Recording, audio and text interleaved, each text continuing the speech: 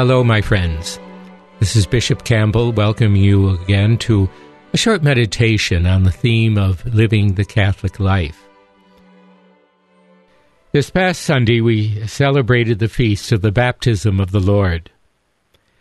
This feast is both an end and a beginning. It is technically now the conclusion of the Christmas season. But at the same time, it's also the beginning of the public ministry of our Lord. In fact, those 30 years that our Lord spent in Nazareth with Mary and Joseph are really covered and celebrated by only 3 weeks of our calendar. We know little about that time.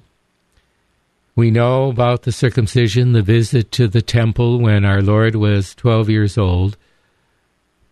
But there are no details for the rest of the time. We can surmise what went on, knowing what the culture of the time was, the habits of families at that time. But it is for this reason that these 30 years are often called the hidden years. But they undoubtedly were years of extraordinary preparation. And with the conclusion of them and the baptism of the Lord, he enters now officially his public ministry. And in his public ministry, we encounter a kind of playing out of what was proclaimed to Joseph by an angel and by a group of angels to the shepherds. That God is Emmanuel, that is, God is with us, and God is Savior, a rescuer from darkness and from sin and from death. And those 3 years of our Lord's public ministry will be an intense revelation of those names, those titles, and their meaning for human history. And really this is the meaning of ordinary time that begins with the Feast of the Baptism of the Lord. Ordinary time meaning not oh hum, but a time in which we make the great mysteries of our faith, of the incarnation of God in Jesus Christ, of his suffering and death and resurrection and glorious ascension. We make these mysteries an ordinary part of our lives. Now this year, we are going to be concentrating in our Sunday readings on the Gospel of Mark. And I want to speak a little about that Gospel of Mark because it is important for us to understand his point of view, his direction, and what he reports in that Gospel. It is the shortest of all the Gospels, and for that reason, in the coming liturgical year, from time to time, he will be supplemented by passages from the Gospel of John. But that Gospel of Mark, although short, is very interesting. An ancient tradition tells us that he composed his Gospel as he heard St. Peter preach it. And the Gospel has a feeling of something that is proclaimed in the very writing. It's a homily. It's a sermon being preached here. It has a very abrupt beginning and an ending that has baffled scholars. For it seems that all of a sudden the gospel appears to stop, not end or conclude, simply to stop. As one scholar said, it appears as if in the original manuscripts of the gospel, the last couple pages may have been lost. There were other endings that may have been added to it, but it remains a great mystery. But the gospel simply begins by an announcement. The gospel of our Lord Jesus Christ, the Son of God. It's a proclamation, and the gospel begins very suddenly, with the ministry of John the Baptist. Now, these interesting aspects point to a kind of internal drive of the gospel that I hope you catch as you listen to it Sunday by Sunday. There's a profound sense of the immediacy of the proclamation.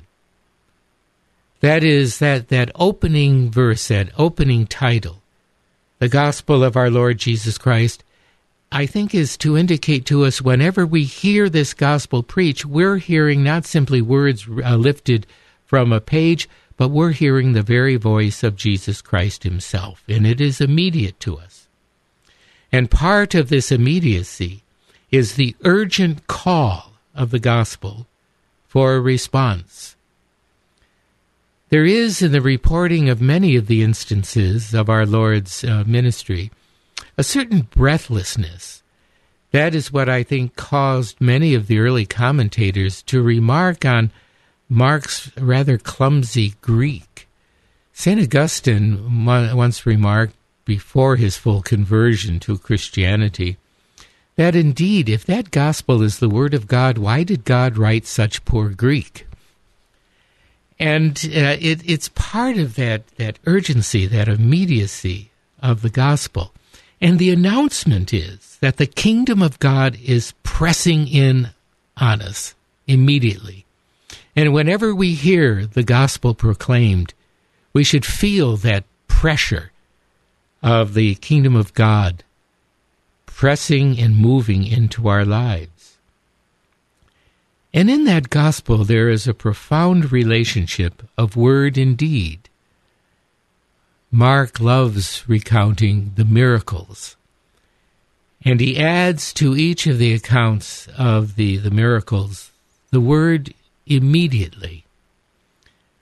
When Jesus says, "Arise and walk," immediately the person arises and walks. And in fact, one scholar once counted the number of times that adverb immediately occurs in the Gospel of Mark and discovered to his surprise that it is so frequently used that in fact Mark uses the word 90% of the time, and then the other 10% appear in the other four Gospels.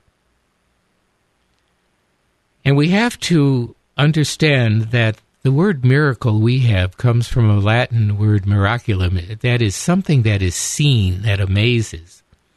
The word that is used in the Greek is dunamis, an act of power. And when Jesus performs a miracle or preaches a parable, the word he speaks is creative and powerful. And it does what it says. And therefore, as we, throughout this coming liturgical year, listen to the Gospel according to Mark, be aware of the great power of the proclamation, the power of the words, and the profound relationship between word and deed, between parable and miracle. One scholar once said his miracles are parables in action, and his parables are miracles in words. But there's one last interesting aspect of Mark's Gospel that has also caught the attention of many scholars, and that is how frequently the Lord tells his disciples, especially at the Transfiguration, tell no one until the Son of Man rises from the dead. Tell no one until the resurrection.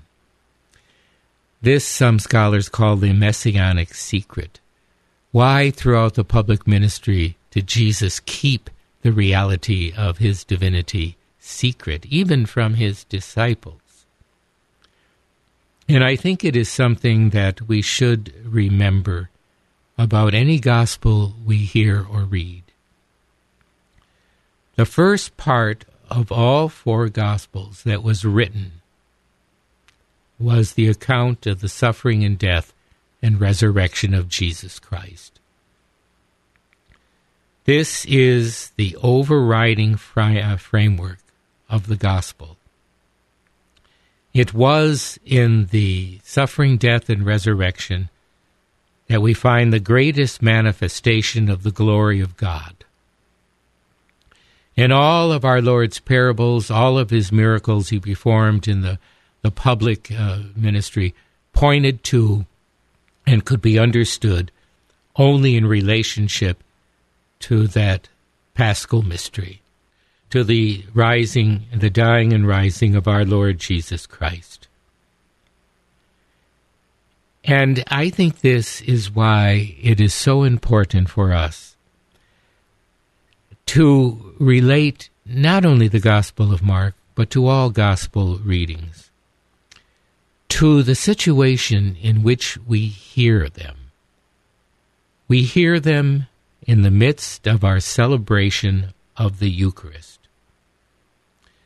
The Eucharist, which is a representation, a coming before us of that offering on the cross, of that power of the resurrection, of the reality of how we are joined to it through our reception of Holy Communion. For it is within the Eucharist that we find the crucial place to hear the gospel. For as Isaiah prophesied and Jesus confirmed, in your hearing today you have heard the fulfillment of all prophecy. There in the presence of Jesus Christ, we find the gospel come alive in a way that we deeply participated in it through the death and rising, which is our death and rising, which is our fulfillment of every word that we hear in the gospel.